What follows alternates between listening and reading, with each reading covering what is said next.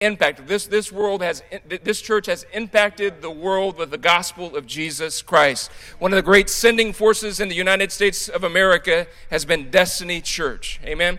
And the future of this church is even greater.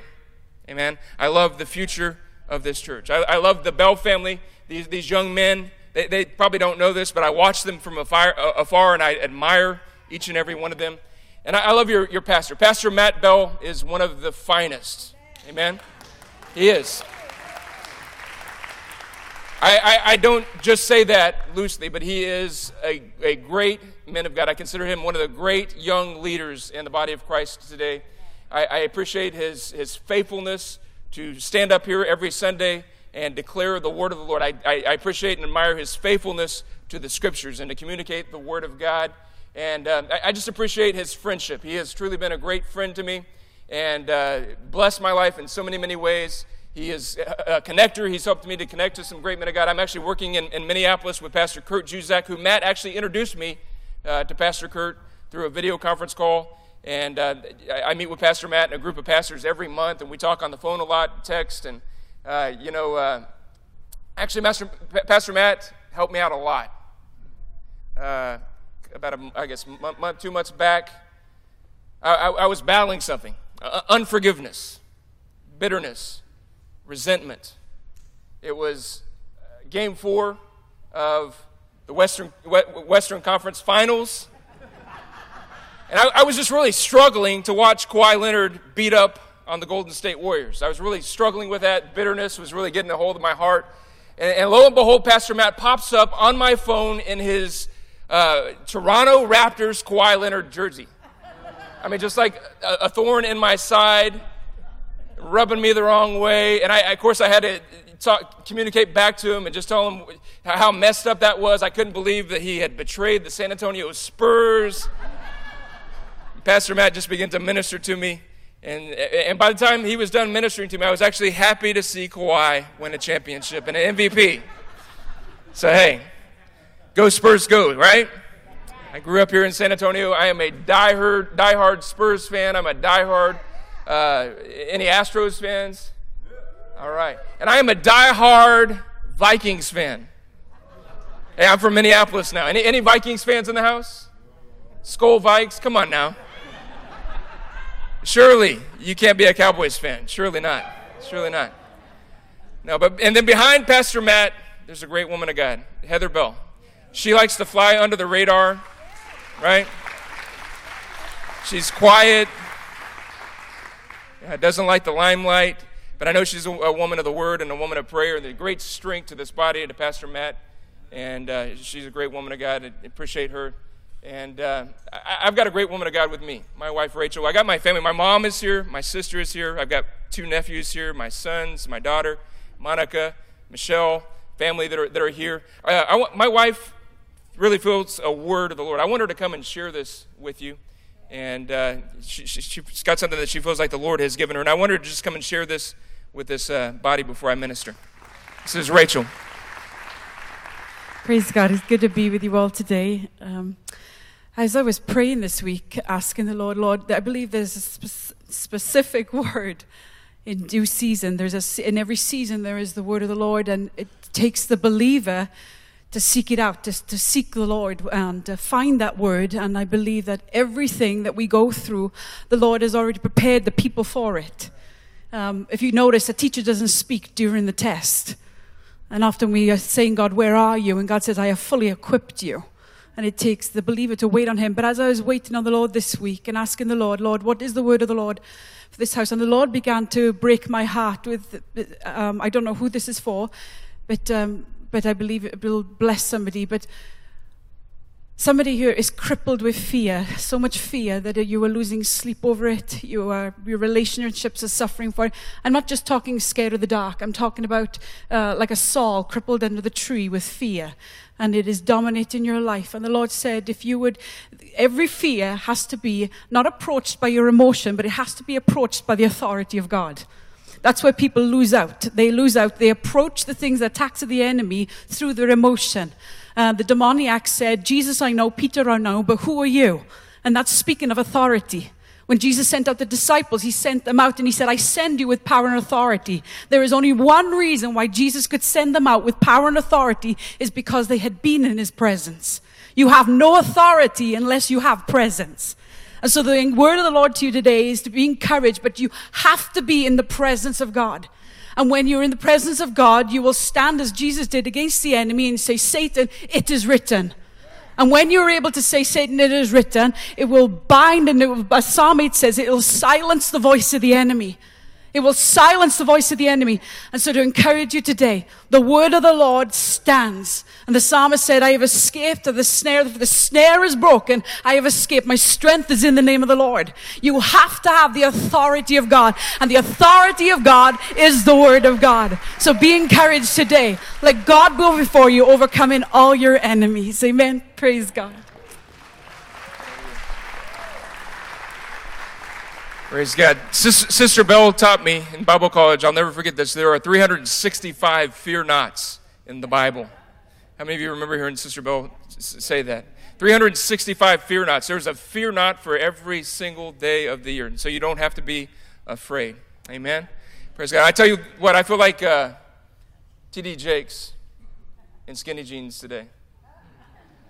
I am, there's a word of God that is burning on the inside of me. It feels like fire shut up in my bones. And I haven't been this excited to communicate the word of God in a long, long time. I was literally turning over in the bed, bothering my wife into the early hours of the morning last night because of this word that God has given me. I heard Pastor Matt preach last week a masterpiece, right?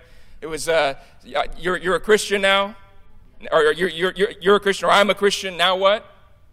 And so I've come this morning to preach, you're a Christian now, so what? You're a Christian now, so what?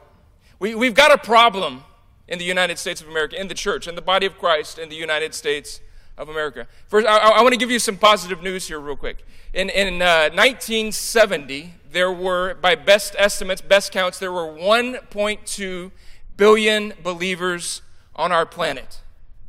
1.2 billion followers of Jesus Christ on our planet, 1970. The latest research that they've compiled was in the year of 2014, and they estimate that there are 2.6 billion believers on the planet. That's pretty incredible, that in a generation, we would more than double the population of believers on our planet. Here is some good news. 97% of the nations of the world, the rate of new birth is exceeding the rate of births, natural births. There are, in 97% of the countries on our planet, the growth of the church is exceeding the growth of the population. 97% of the nations on our planet, there are more people being born again than there are being born in those nations. You're not, praise God for that. Amen. The church is growing, and the fulfillment of the scriptures that to the increase of his government there shall be no end. God's kingdom is advancing on planet Earth, and to that I say hallelujah and thank you, Jesus. It's exciting news to see. You're not going to hear that news on CNN or Fox or MSN or any of those news channels, but that is the good news, that the church is advancing across our planet. But we have a problem here in the United States. The birth rate in the United States is exceeding the new birth rate. There are more people born in the United States every year than there are people born again. It hasn't always been that way, but we have declines in our nation. The church has fallen back, and it seems that our nation is on the brink of destruction. The United States, I believe this with everything that's on the inside of me. The United States is on the brink of a collapse. I heard one sociologist say it this way, that when he was a kid, he remembers standing out on the beaches in New York and seeing these massive vessels floating out on the ocean, and they would be floating away, and he said he would see these vessels pass by, and moments later, after those vessels had gone out of sight, those waves would begin to come into the shore. And he said it this way, America's ship has already sailed, the waves are only beginning to come in. Our country, our nation is on the verge of a collapse I heard another sociologist say that it's like that we're in a canoe. The United States is a canoe, and it's about to go over the waterfall, and we're at a place of deflection. Either we're going to go over and crash to our destruction, or we're going to repent and do what 2 Chronicles 7:14 says, that if my people who are called by my name humble themselves and pray and seek my face and turn from their wicked way. Now that's not talking about the world, that's talking about the church. He says, my people. If the church, I believe this, if the church will turn back to God, God will pull us back to safety, and he'll give America another space and another opportunity to be the great sending nation that we once were. Amen. I want to see America sending missionaries before, like we used to do back in our golden years. Amen. We have seen a decline in sending missionaries. Actually, other nations are sending missionaries to us today. And here's what I want to talk to you about. You're a Christian, so what? Is your life going to matter for the kingdom? Are you going to make an impact? My wife says this, and I believe that the Lord is coming soon. But I hear my wife say this often, that Jesus is not coming back for a group of wishful thinkers. He's coming back for a people who are prepared. Amen? That's what the Bible tells us. He's coming back for a bride without spot or blemish. And we, the people of God, need to rise and take our place. David Cook said that we're singing twiddly-dee, twiddly-dum. We're sitting here just saying twiddly-dee, twiddly-dum. We're going to sit here till Jesus comes. That can't be our attitude. We've got to be vigilant. The church has to arise. So I'm going to talk to you about this morning. I'm a Christian, so what? Is it going to matter? Is it going to make an impact? Let's look in the scriptures, the Gospel of Matthew, chapter 5. We're going to read this passage about being salt and light. In Matthew, chapter 5, verses 13 through 16, it says this, you are the salt of the earth. He's talking to us. If you name the name of Christ, if you are a part of the elect, if you are his, he's talking to you. You are the salt of the earth. But what good is the salt if it has lost its flavor? Can you make it salty again? It will be thrown out and trampled underfoot as worthless. You are the light of the world, like a city on a hilltop that cannot be hidden. No one lights a lamp and then puts it under a basket. Instead, a lamp is placed on a stand where it gives light to everyone in the house. Talking about the power of salt and light. These are powerful analogies that the Lord uses for us, the church. Salt is a preservative, right? Salt prevents decay. Are we preventing decay?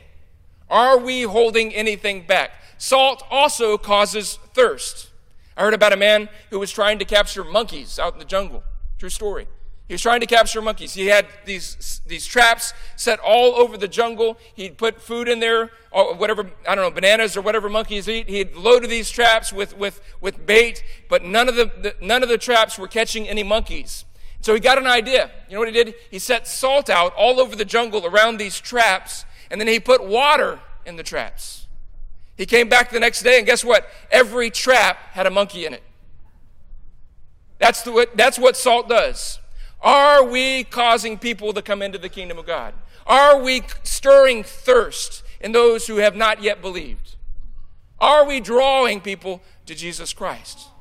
We are the salt of the earth as the body of Christ. We are the light of the world. The writer in Isaiah, the prophet Isaiah, he says it this way. He says, arise and shine, for your light has come, and the glory of the Lord is risen upon you. For behold, the darkness shall cover the earth, and deep darkness the people. It's dark out, have you noticed? But the Lord will rise over you, and his glory will be seen upon you. And the Gentiles shall come to your light, and kings to the brightness of your rising.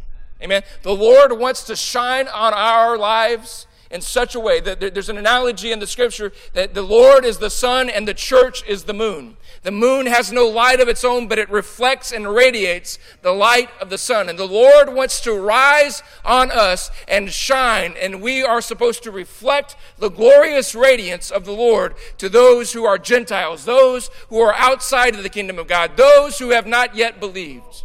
Are you making a difference in the world where you live? Listen, if you are a Christian, I believe this. Every Christian needs to have a ministry in the church and a mission in the world. You need to serve in this local church.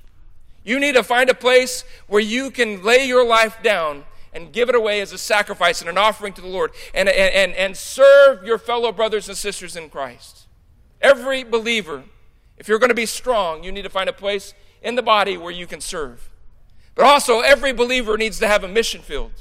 You don't have to always go to Japan or India or different places to change the world, to make a difference, to shine the light of Jesus Christ, to be a missionary. Sometimes it's as simple as going across the street. Sometimes it's as simple as ministering to the person in the cubicle next to you at work. Sometimes it's simple as ministering to your classmate at school. But you need to have someplace in this planet where your life is reflecting the glorious light of Jesus Christ to those who have not yet heard the message. Amen. How many of you have recognized that there's a lot of resistance when you try to share the gospel? The doctrine of our day is tolerance. They want you to tolerate everybody and shut up as a Christian. But the doctrine of our day is tolerance. And tolerance is the doctrine of demons. I want to unfold that here for just a second. I want to start with this quote. It's from Aristotle, the philosopher, and he said this. He says, tolerance and apathy, listen to this, tolerance and apathy are the last virtues of a dying society. Tolerance and apathy are the last virtues of a dying society. What's being preached today? Tolerance. What's the position of the church today? Apathy. Again, our country, our nation is on the brink of collapse. Aristotle made this conclusion after looking at nations rising and falling. In our history on planet Earth, we can trace and go back and look through history, and we can find that there have been 22 nations that have arisen to power and then collapsed. Listen, I want you to understand this. America is not invincible. We need to understand that. I believe there will be probably a day in our lifetime when America will collapse. But Aristotle made this conclusion studying sociology, studying the rise and fall of nations, and he said the last attributes of a dying society are tolerance and apathy. What exactly is apathy? I like what G.K. Chesterton said. He said, tolerance is the virtue of a man without convictions. How many of you know we have plenty of conviction to stand on? We have plenty of conviction to get a hold of in the Word of God. Listen, I believe that as Christians, we need to learn to get into the Word of God and allow the Word of God to establish absolutes in our heart. I have absolutes that are not based on what Pastor Matt has told you or what Pastor Chad has told me. It's not what Ruth Bell taught me in Bible college or Van Gill or my pastors growing up. My absolute are not based on the doctrines of men. The absolutes that are established in my life are based on the Word of God. And those absolutes bring conviction. You need to get into the Word of God and find out what your absolute values are on sexuality, on marriage, on drugs, alcohol. What does the Bible have to say about it? It doesn't matter what popular thought says about it. It doesn't matter what any pastor might say about it if it contradicts the Word of God. It doesn't matter what a philosopher says about it. It doesn't matter what a psychologist says about it. What does God say about it? God's Word is eternal. God's Word is absolute. God's Word doesn't change. The truth of God's Word is just as true today as it was when it was breathed 4,000 and 2,000 years ago. The Word of God is truth, and we can build absolute convictions which will be bedrocks that our lives can stand upon and weather any storm. And we can have great strength because of the conviction that comes from the Word of God. Listen to this quote. It's from Archbishop Charles Chapal. He said, one must never tolerate, there's that word, evil. He said, for first, evil is tolerated, then it is embraced. We're seeing this in our culture today. Then it is actually held as being good. We have men calling darkness light and light darkness. Evil good and good evil. They've got it twisted. right? He says first we embrace it and then we hail it as being good. Then it becomes unlawful to do what is actually good. This is what we're seeing happen in our culture today. Evil preaches tolerance until it is dominant, and then it tries to silence good. This is literally what we are seeing unfold they're preaching this doctrine of tolerance. You've just got to accept every thought and everybody for whatever they believe and just love everybody. We got to love everybody. Listen, that is not love. That's perversion. That is perversion. Dr. D. James Kennedy, he said it this way. He said, tolerance is the last virtue of a depraved society. When you have an immoral society that has blatantly, proudly violated all of the commandments of God, there's one last virtue that they insist upon. Tolerance for their immorality. That's truth. That is truth right there. Tolerance is bold. Tolerance is being propagated and forced upon us. And it is the doctrine of demons. God's called this to something much higher than that. I want to show you that in just a second. But let's talk about apathy for just a second. And before I do that, let me give you one of my favorite quotes about tolerance. I was talking to Pastor Matt about this message a couple of weeks ago, and he gave me one of my favorite quotes of all time now about tolerance. He says, tolerance is actually the absolute lowest bar in relational exchange. Think about that. Tolerance is the absolute lowest bar in relational exchange. That's brilliant. Think about what it means to tolerate somebody. I'm going to tolerate you because you live next door to me. I'm going to put up with you because we're married. Is that what God has called us to in relationships? Is that what God has called us in? I'm just going to put up with you because I have to look at you every day at work. I'm going to tolerate you. Listen, I'm convinced and convicted that God has called us to something much, much greater than that. Here's what it is. It is love. Radical love. Love trumps tolerance. Love is greater than tolerance. And Jesus has called us to love the most radical and perverse sinner, our deepest, darkest enemy. Jesus has called us not to tolerate, but to love. It's a much, much greater force. There's power in love. Amen? And Christ has called us to love. Now let's talk about apathy. Apathy is a lack of interest. It's a lack of enthusiasm or a lack of concern. In studying this, I've come to the conclusion it's hard. I don't want to say I don't care anymore. We say that too often in our culture. Where do you want to go eat? I don't care. I'm thinking about opening a restaurant called I Don't Care. Be a popular joint. What should you wear today? I don't care. I'm trying to get that out of I want to have some conviction about the way I'm living my life. I want to have some assertiveness, some decisiveness about the way I'm living my life. Right? Indifference, passivity, detachment, lethargy. This is apathy. This is not the position of the church. But sadly, this is where we find ourselves too often.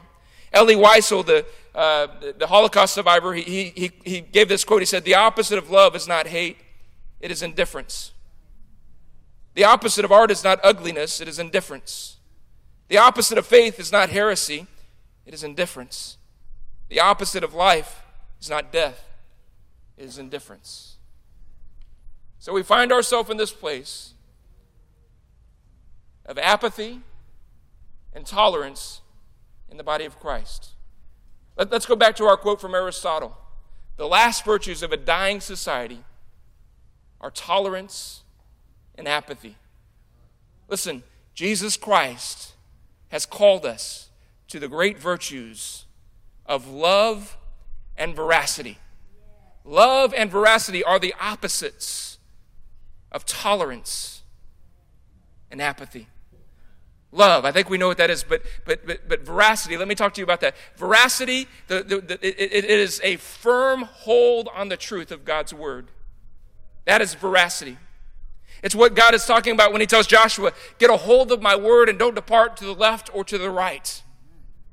Stay with the word. If it tells you to go straight, you go straight. If it tells you to veer right, you veer right. Whatever God's word, you need to get a hold of it and stick with it. It is a compass that will lead you to victory. It is a compass that will lead you to life. It is a compass that will lead you to hope and peace and joy and strength. If you'll get a hold of the word of God, that is veracity. It's a firm hold on God's word that anchors us and settles us.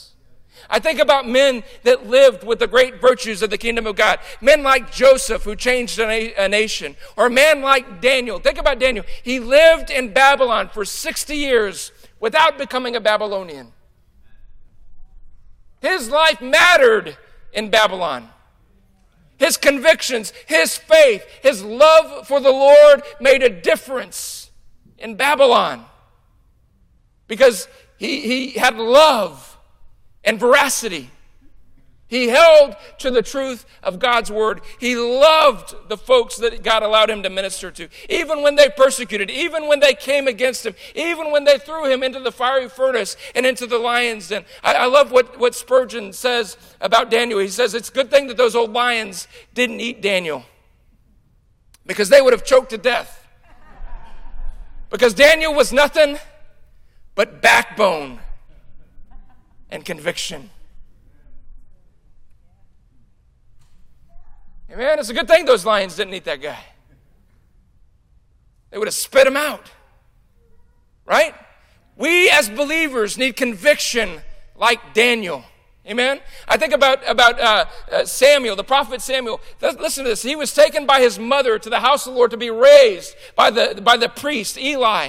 And he grew up amongst Eli's sons, and the Bible literally calls them the sons of the devil. It says they were the sons of Belial, which means they were the sons of the devil. The priest's sons, the leader of the house of God, his own children were called the sons of the devil. So they were stealing out of the offering. The sons of Eli, Hophni and Phinehas. Not only that, they were having affairs to the women that were coming up to worship at the house of God, and leading them into sin. And the Lord judged the house of Eli because of their sin. His house was cut off from the priesthood because of their sin. Right? But I love what 1 Samuel chapter 2, verse 18 says. It says that in the midst of all this, with all of the wickedness, with all of the perverse things that these sons of Eli were doing, it says, but Samuel girded himself with the linen ephod and ministered to the Lord. Amen? In all of the darkness and all of the perversion that's going on in our society and even has crept into the church, we as the people of God need to make a determination that we are going to gird ourselves and we are going to stand before the Lord and we're going to minister to him. And let me encourage you on that. Listen, ministry begins with ministry to the Lord. You cannot stand to minister to men until you've stood to minister before the Lord. It's in prayer. It's in worship. It's in honoring him. And out of that place comes the strength to be able to stand in darkness and minister to mankind. God's calling us to that. Amen. God's calling each and every one of us to live lives that are like that. I think about the conviction that Peter and John in Acts chapter 4, they're preaching the gospel they're going about. And this is what the Bible says about them. That when the people heard, they saw the boldness of Peter and John. This is verse 13 in Acts chapter 4. They saw the boldness of Peter and John and perceived that they were unlearned and ignorant men. They weren't scholars. They hadn't been to seminary. They didn't have degrees by their names. But these men, when they heard their preaching, it says they marveled and they took knowledge of them. Listen, that they had been with Jesus. Because that is so key right there. Because this kind of conviction, this kind of veracity and standing in love that I'm talking about, if you haven't been with Jesus, it's not going to work. It's not something you can conjure up out of your flesh. It's not something you can reach with human resolve. Amen? This takes a lifting. It takes a steely frame of the Word of God and a powerful lifting of the Holy Ghost. The Spirit of God lifting you to rise, that Christ might be formed in you, that you might shine the light of the gospel to this world. Amen? They saw that they had been with Jesus. And they marveled. Are people marveling at your life? If you have been with Jesus, men will marvel. They will wonder, what in the world does this woman have? They recognized that they had been with Jesus. And then you know what they did? They forbid them to ever preach again in the name of Jesus. And you know what these disciples did? Peter and John, they went and prayed, and you know what their prayer went? It went like it said, Lord, give us the boldness to stand in this darkness. Give us the boldness to stand in the midst of all this persecution. We will not cease to preach and to teach in your name. Give us boldness that we might stand. And Lord, as we preach your word, let it be accompanied with miracles and signs and wonders. We want to stand and shine the light of the glorious gospel of Jesus Christ. Conviction, fortitude, boldness. What exactly is boldness? Paul talks about it, 1 Thessalonians chapter 2, verse 2. He says, but even after we had suffered before and were spitefully treated at Philippi, as you know, we were bold in our God to speak to you the gospel of God in much conflict. We've all experienced conflict as we've gone to preach the gospel. That word conflict, it literally means contention.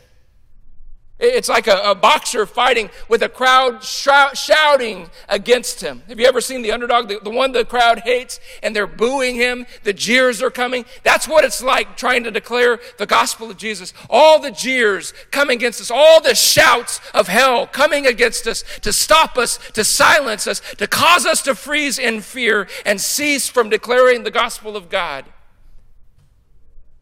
But Paul said we were bold in the midst of that contention. What does boldness look like? Because sometimes we get it mixed up. Listen, we don't need mean preachers. Boldness does not have anything to do with meanness, hatefulness.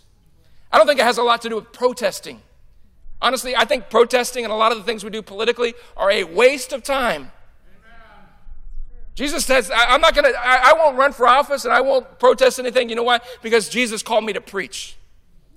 He said, go out into the world and preach the gospel. That's my job assignment. Until I hear a different command, until I can find something in the scriptures that gives me another commission, that's the commission I'm going to stick with. I'm going to stand and I'm going to preach the gospel of Jesus. Amen? There's nothing of meanness. Listen, boldness is a frankness. It's an uncompromising frankness and forthrightness. But listen, in boldness, there is not a single tinge of arrogance. There's no pride. There's no conceit. Boldness actually comes out of a position of humility because we're under the hand of God, because we are submitted. Amen? That's where true boldness comes from. And listen, when you're bold, listen, keep your opinions to yourself. Keep your opinions to yourself. If you're going to be bold with the word of God. Amen? Keep your opinions to yourself. Right? I'm tired of seeing Christians going on Facebook and saying that Obama was the worst president ever. I'm tired of seeing Christians going on Facebook and saying that Trump is a devil. Listen, you are eliminating your ability to reflect. Every time you do something like that, I want you to understand this. Every time you do something like that, you are eliminating your ability to influence people with the gospel of Jesus. Shut up with all that stuff. If you're going to be bold with something, keep your opinions to yourself and be bold with the word of the Lord. Step forth and shine the light of hope to a world that, listen, there's enough hate, there's enough arguing. The Bible tells us to avoid stupid and unlearned arguments. Let me tell you about a bold man, a man that lived with some conviction, that lived with some veracity, that lived with some love in his life. Let me tell you about a man, and close to our time, is about 100 years ago, a man that named Sam Jones. Sam Jones was a Methodist minister. Sam Jones was a salty preacher. Sam Jones was a man that shined the light of the truth of God's word. One time they had called Sam Jones. He was having a very fruitful ministry, and they called him to Winston-Salem, North Carolina, and he got up. They set up meetings for him. All the pastors in Winston-Salem, North Carolina, they set up a meeting for Sam Jones to come and preach, where they gathered in the city. And Sam Jones stood up and preached with such boldness the word of God. And those pastors began to get nervous. They thought, man, we don't preach that way. And if Sam Jones keeps preaching this way, he's going to run all of our church folks off, because he's preaching with such conviction of the Word of God. And they're going to get offended. And by the way, while I'm on that, talking about boldness, listen, if I offend you, or if I offend somebody that I'm sharing the gospel with, shame on me. But if the Word of God that I preach offends them, woe to them. If I offend you, woe to me. But if the Word of God offends you, woe to you. Amen? That needs to be our approach. That there would be nothing offensive in our personality, in our character. That if there's an offense, there's an offense that comes with the gospel. And if people are going to get offended, let it be because they have been offended by the cross of Jesus, because they have been offended by the Word of God. But these pastors were getting nervous because of Sam Jones preaching. They began to say, man, we need to do something about this. The pastors called a private prayer meeting. And they were in this prayer meeting saying, Lord, help us to figure out how to get Sam Jones out of town without offending. That's literally what they were praying. And you know what? Somehow Sam Jones got wind of the prayer meeting, so he said, I'm going to go up with the men of God and pray. And he walked in their prayer meeting as they're praying, Lord, help us to get rid of Sam Jones. And you know what Sam Jones does? He lifts his voice and he says, Lord, help me to never be as miserable as these wretched men. Lord, allow me to continue to stand and preach your word with conviction. You know what? Those preachers heard that and they shut up and they let the meetings go on. And you know what happened? Revival broke out in Winston-Salem, North Carolina. They heard about this in Nashville, and the ministers there began to set up meetings in Nashville. And there was a man by the name of Thomas Ryman in Nashville, very influential. He owned casinos and riverboats. He was a bootlegger. He was making alcohol. And he got wind that Sam Jones was going to come to Nashville. And he said, if that man shows up in Nashville, I will run him out of town. These preachers set up the meeting for Sam Jones to come. Sam Jones shows up there. And you know what it is? He goes to Thomas Ryman's house, and he'd heard what Mr. Ryman had said. And the butler answered the door. And he said, sir, who might you be? And he said, I am Mr. Ryman's guest, Sam Jones. Would you please show me to my room? And the butler escorted him to his room. And as he is leaving him in the room, he says, sir, would you please notify me when dinner is ready? So the butler comes and gets Mr. Jones, takes him to the dinner table. A few minutes later, Thomas Ryman walks in, sits himself at the table with his guests, and he said, sir, who might you be? And he said, Mr. Ryman, I am Sam Jones, the man that you have threatened to run out of town.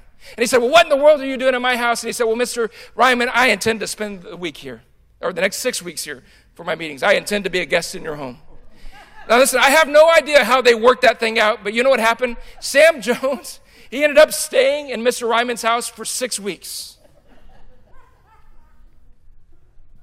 And you know what happened? On the last night of Sam Jones' meetings in Nashville, Mr. Ryman came. He was in attendance, and he gave his life to the Lord. And you know what happened? Mr. Ryman shut down all of his distilleries, all of his riverboats, and all of his casinos. He compiled his money, and you know what he did? He built a church. It was called the Union Station Tabernacle in Nashville. That church building is still there today. We know it as the Ryman Auditorium. Listen, I want you to know this. The Ryman Auditorium was not built for country music. The Ryman Auditorium was built for the preaching of the gospel of Jesus Christ. Because there was a salty preacher named Sam Jones who had enough conviction to go and stand up and love a man named Thomas Ryman and speak the truth to Thomas Ryman and befriend him and bring him into the kingdom of God. We need preachers and Christians, saints of God, that have conviction and love and compassion. Listen, the Bible says this, or not the Bible, this is actually not the Bible. This is one of my favorite preachers, Leonard Ravenhill. Anybody know Ravenhill?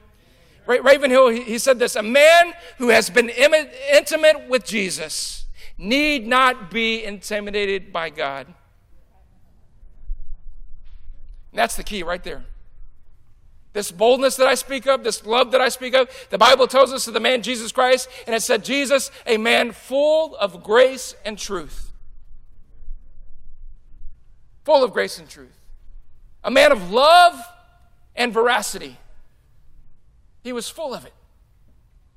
He wasn't half love and half truth. He was all love and all truth. He was full of it.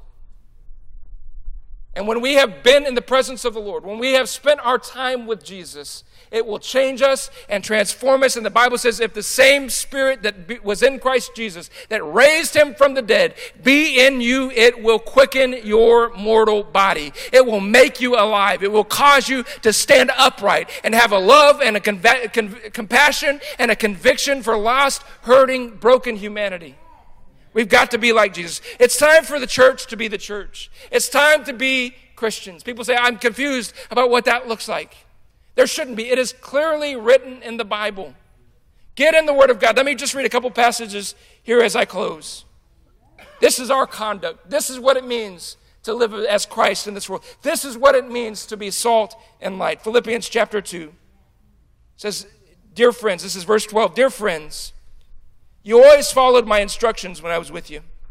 And now that I am away, it is even more important. He says, work hard to show the results of your salvation, obeying God with deep reverence and fear. For God is working in you, giving the desire and the power to do what pleases him. Do everything without complaining and arguing, so that no one will criticize you. Live clean, innocent lives as children of God, shining like bright lights in the world full of crooked and perverse people. Hold firmly to the word of life. And then on the day of Christ's return, I will be proud that I did not run the race in vain, and that my work was not useless. How about Romans 13, beginning of verse 11? It says, this is all the more urgent, for you know how late it is. The time is running out. Wake up. For our salvation is nearer now than when we first believed. The night is almost gone. The day of salvation will soon be here. So remove your dark deeds like dirty cloths and put on your shining armor of right living, because we belong to the day and we must live decent lives for all to see. Don't participate in the darkness of wild parties and drunkenness or in sexual promiscuity and immoral living, or in quarreling and jealousy. Instead, clothe yourselves with the presence of the Lord Jesus Christ. And don't let yourselves think about ways to indulge your evil desires. Listen, if you want instruction for what it is to be a follower of Christ, that's pretty clear. If you want instruction to understand what it means to be salt and light, that's pretty clear. The Bible said that this message is, it's so simple that a simple-minded man, a man without education, as the disciples were called, ignorant and unlearned, it's simple. We can all understand this message. It's not hidden from us. If you will dig into the Word of God, you can learn to live as salt and life. If you pursue after Jesus Christ, he will transform you. He will help you by the power of his Spirit to be what he intended for you to be. So I'd like for my wife to come. I want to wrap up with this thought. We hear a lot of people today saying that you just need to pursue your passion. You need to pursue your passion. You know what I say to that? That is hogwash. That's a Kentucky term. I lived in Kentucky 2.5 years. That's hogwash. That's a lie. Pursue your passions. I tried pursuing my passions. It almost killed me. I'm not lying. The Bible in Ephesians chapter 2, it talks about the futility of fulfilling the desires of our minds and our hearts. It's futile. It will destroy you. It will eat you up, devour you, and spit you out, pursuing your own passions. We, as followers of Christ, are not to pursue our passions. We are to take our passions and nail them to the cross. We are to take our cross, pick up our cross daily, to crucify ourselves daily, and to follow after Jesus Christ. Listen, we are not to pursue our passions. Listen, here's what you need to do. You need to take your passions and you need to direct them towards the will of God. Lord, my ambition, my will, my motivation, everything that's on the inside of you, every passion that burns on the inside of me, I want it to be directed towards your will and towards your purpose for my life. That's the way that we need to be living. That's the way that Daniel lived and changed and made a difference in Babylon. Because the Bible said he purposed in his heart that he would not defile himself with the king's meat or drink. In other words, I'm not going to allow these passions to dominate me and drive me and destroy my life. I'm going to direct them towards the purposes of God, and I'm going to be a light shining in this dark land. And I'm going to declare the goodness of my God, no matter what happens. That's what allowed Joseph to do what he did. Joseph, when he had an opportunity to pursue his passions and go to bed with Potiphar's wife, she laid her hands on him, and the Bible said he shook his coat and ran out of that coat, and he fulfilled what the Bible said in 1 Corinthians chapter 6, verse 18, fleeing sexual perversion and immorality. We've got to direct our passions. We got to direct our desires, our motives, everything that's on the inside of us. We have to direct it towards Jesus and his will and his purpose, his plan for our life. And church, if we'll do that, listen, you may not change the world. Like Kingsley Armstrong said this to me a while back. He said, I figured this thing out. I'm not going to change the world, but I can change every church that I go into. I can change every neighborhood that I go into. I can change every school that I walk into. I can change every airport that I walk into. I can shine the light of Jesus Christ everywhere that I go, and I can make a difference. Listen, church, let's stand.